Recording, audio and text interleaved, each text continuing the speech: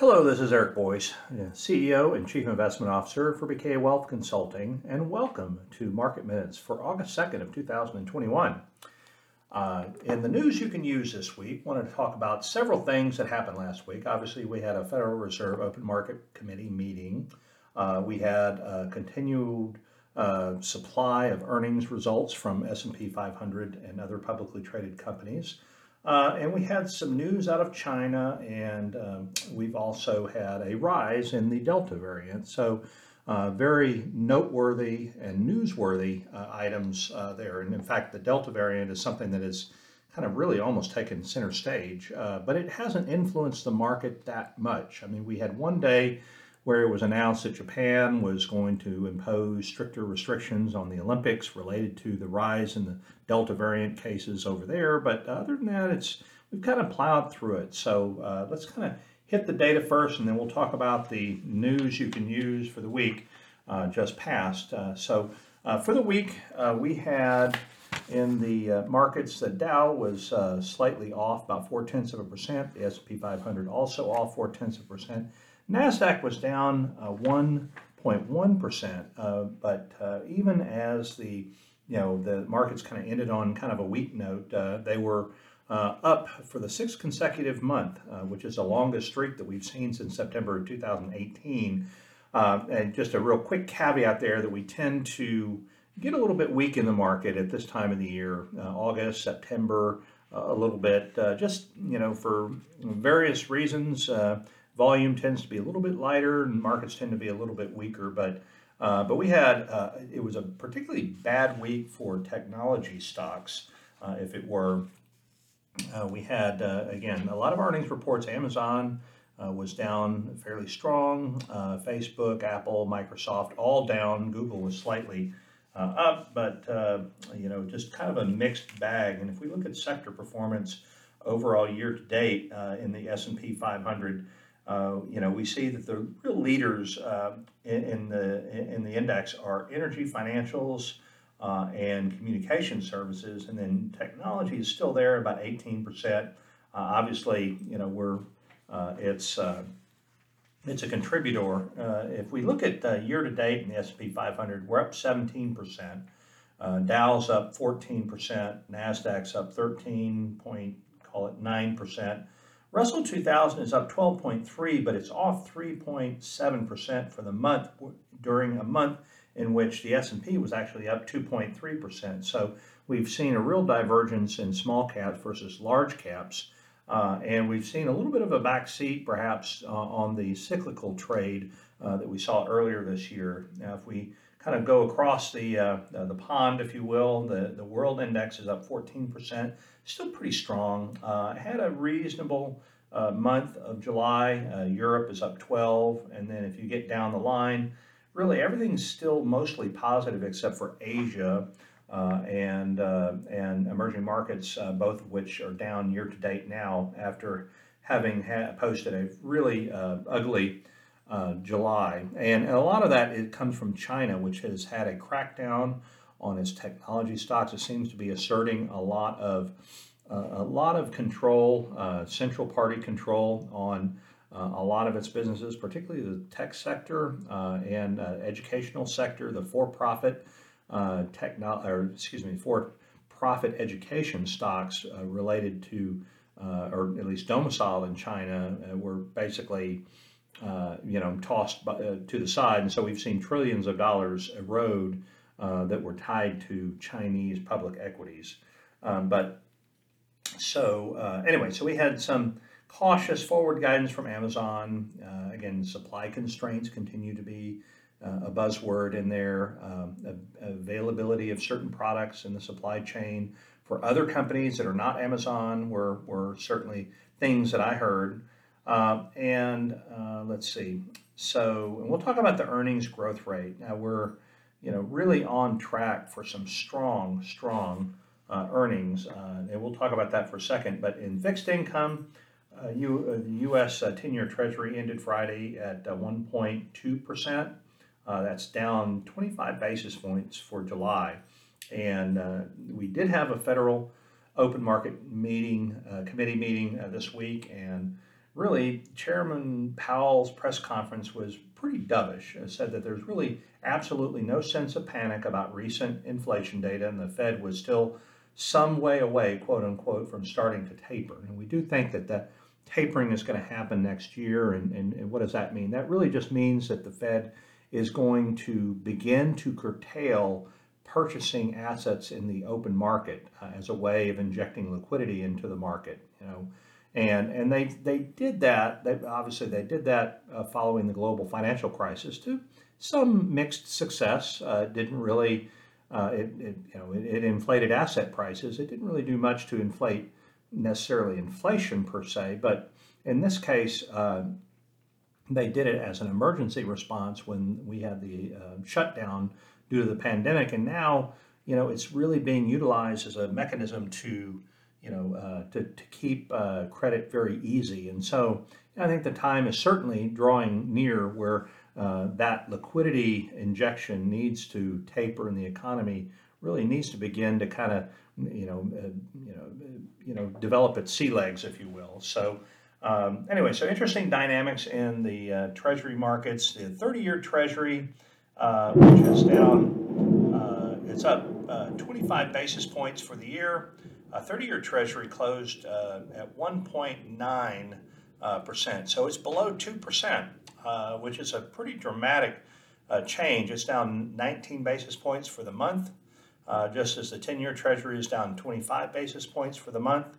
And high yield was actually up. So we had a little bit of a credit spread widening in high yield bonds, but overall, high yield bonds in terms of return are up 4% this year against a modest decline for the Barclays U.S. Aggregate Bond Index. And we look at commodities. Crude prices were up to nearly $74 a barrel, which is up about 2.5 to 2.6% over the last week, despite COVID and despite some of the maybe the latent fears. But stockpiles of crude continue to fall. They're down for the ninth time in 10 weeks, and so we've got tighter supplies and we have reasonable demand, as we see in our high frequency data. The demand for gasoline, it still remains pretty strong. And so crude markets are up fairly strong. So gold was up about 0.6%, and it's really bounced off its June lows because the 10-year real Treasury rate, again, inflation's picked up, 10-year Treasury rates have gone down, so the real yield has gone really negative, and it's an all-time low of negative 1.65 right now, and so that's helped to propel gold, which is kind of consolidated now. It's about $1,813. But we still have real strong energy and industrial metal prices. So the commodity basket is at basically a 6 to 7 year high. So, but when you think about economic data, the data was pretty positive overall. So we'll talk about GDP in a second, but it was up 6.5% annualized in the second quarter. That was below expectations. We'll talk about that. Households really continue to be strong. Consumption is very influential in the economic data right now. So inventories were down, and a lot of that had to do with the automotive industry, which is facing a lot of choke points right now. Consumer confidence rose unexpectedly in July. That was pretty interesting. And new home sales continue to be a little soft, and that really has a lot to do with the availability of construction, availability of crews, things like that. So let's kind of talk about the key takeaways, and then we'll jump into this GDP figure here. So GDP was up at 6.5% annualized, a little bit disappointed, but final sales to domestic purchasers were up almost 10%, which really offset a huge inventory drawdown. Inventories usually contribute a little bit to overall economic growth, and they were really down. And if you have a chance to watch the charts of the week, you'll see several charts related to inventory that are just fallen off of a cliff. It's amazing how low inventories are, particularly relative to final sales. So I do think what's really strong in the quarters ahead is an inventory rebuild that's going to have to take place because we've seen such strong demand from consumers, and the demand has picked up faster than the production mechanism can keep up with.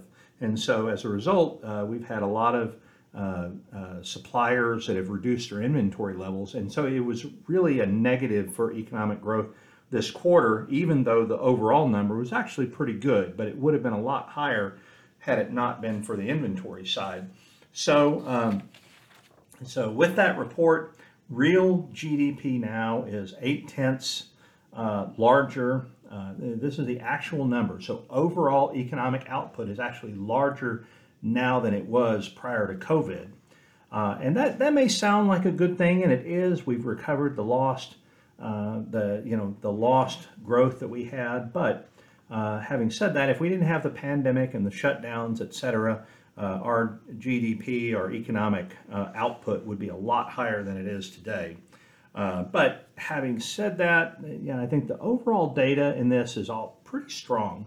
Nominal GDP is not only, basically at a record high, but it's also up 3.1% annualized since late 2019. So point to point, we've got a growth rate that's actually not that unacceptable, and quite acceptable as a matter of fact. So that's that on the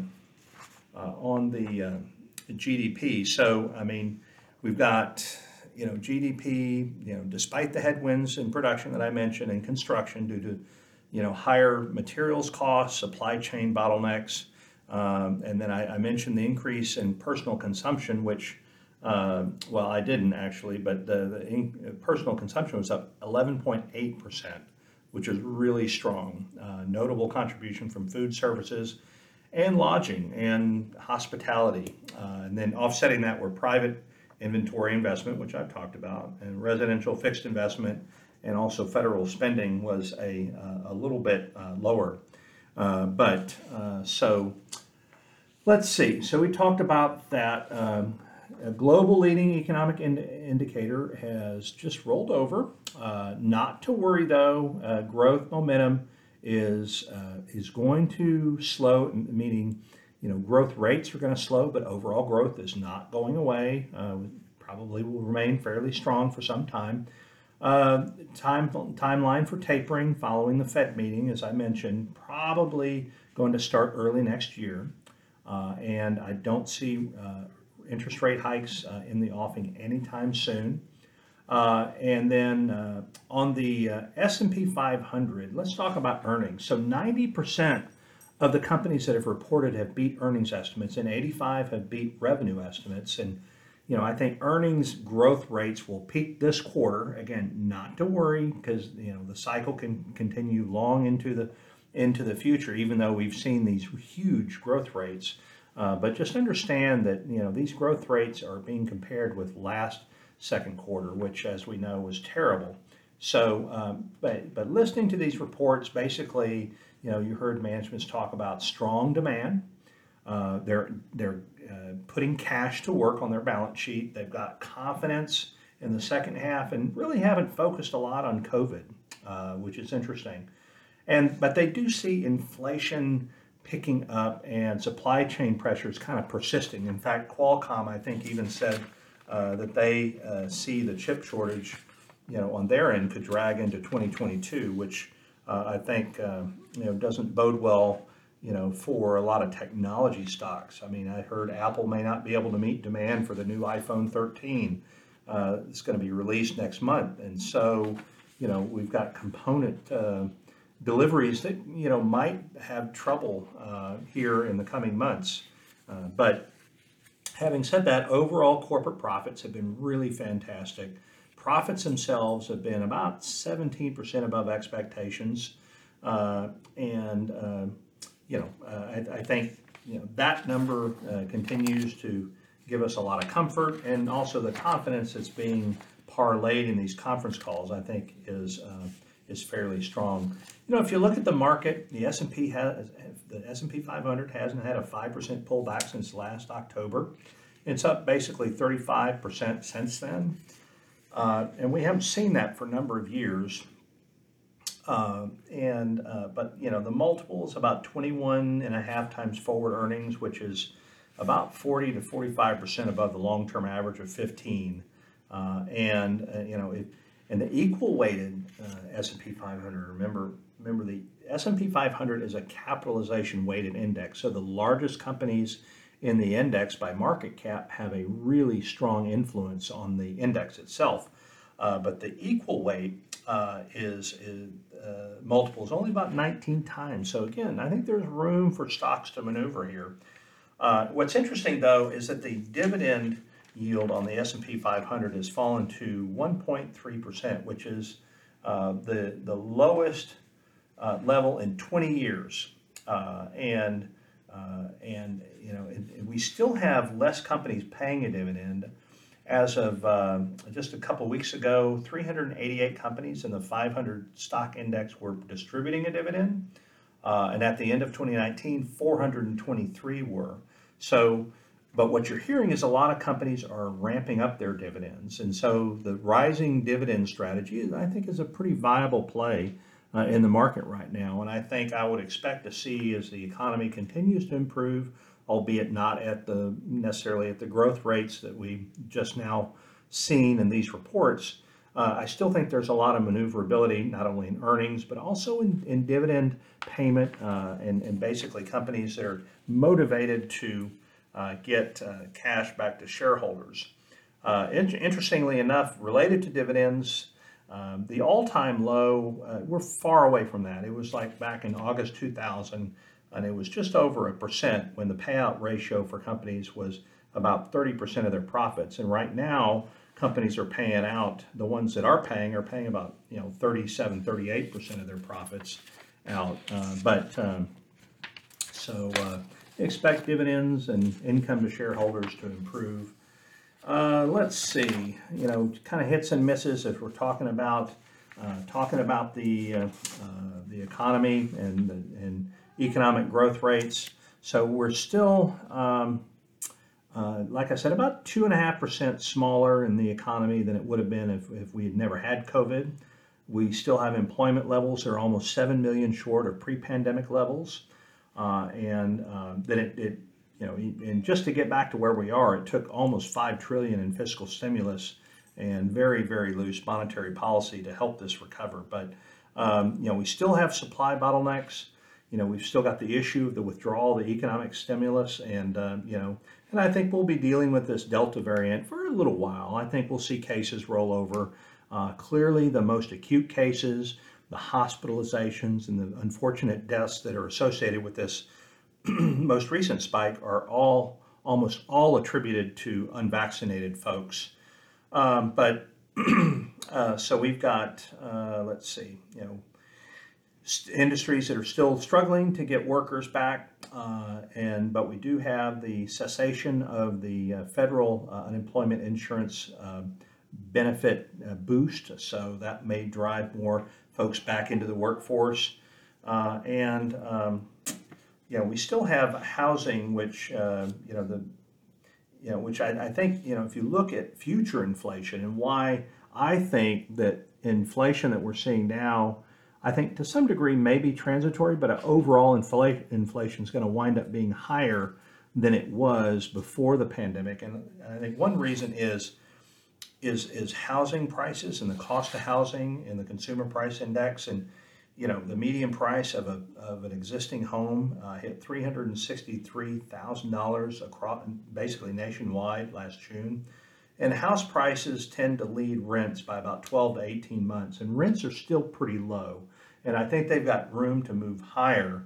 But we've got a lot of dislocation in the economy, which I think is going to be interesting to watch amidst that backdrop, because we've got 15% of people in rented housing units that are behind on their rent right now. And so that could pose some issues that we're going to have to pay attention to. But let's see. A bipartisan infrastructure plan, maybe a little bit more likely than was the case a couple weeks ago. We've got the debt ceiling, which is coming, basically the ability for the federal government to issue more debt to fund its operations. It'll probably be more bluster than real issues. I think the Fed will probably have to, the Treasury Department will have to be a little creative in funding the government for a couple of months until we reach that point of brinksmanship where the debt ceiling will ultimately get increased. But let's see, we talked about inflation, really not much else there to mention. And back on stock markets, have really been driven a little bit more by defensive names, and leadership is narrowing a little bit. We've got some uncertainties on the margin, not the least of which is the Delta variant, but really the uncertainty as we move past what is kind of, like I said, kind of being termed as peak growth levels. But bond market remains low. Let's see. Really not much else to say on the equity or the bond markets. I think bond market tends to be a little less optimistic, I should say, on growth rates next year, with rates having fallen as they have been. But these rates could move high pretty quickly if this inflation, if any element of this inflation basket proves to be less than transitory. So we will definitely have to watch that. We are preparing as if inflation overall is going to be higher than what it was. And that's okay. Again, the bottom line is the economy can still grow at slower growth rates. Stock market can still expand at slower growth rates. Corporate profits are intact. I think we've seen some hiccups along the global economic spectrum, but there still is a global expansion underway, which I think provides feedstock for a lot of positivity at the margin. Granted that we've got some risks, and we've got some near-term potential sources of volatility, but overall, I think the outlook, at least for the interim period, is still fairly strong. So I'd say stay the course. I appreciate you spending the time with us. That's all we have for today. On behalf of my colleagues at BKA Wealth, hope you have a wonderful week, a safe week, and a productive week. And I look forward to visiting with you again soon. Take care. Goodbye.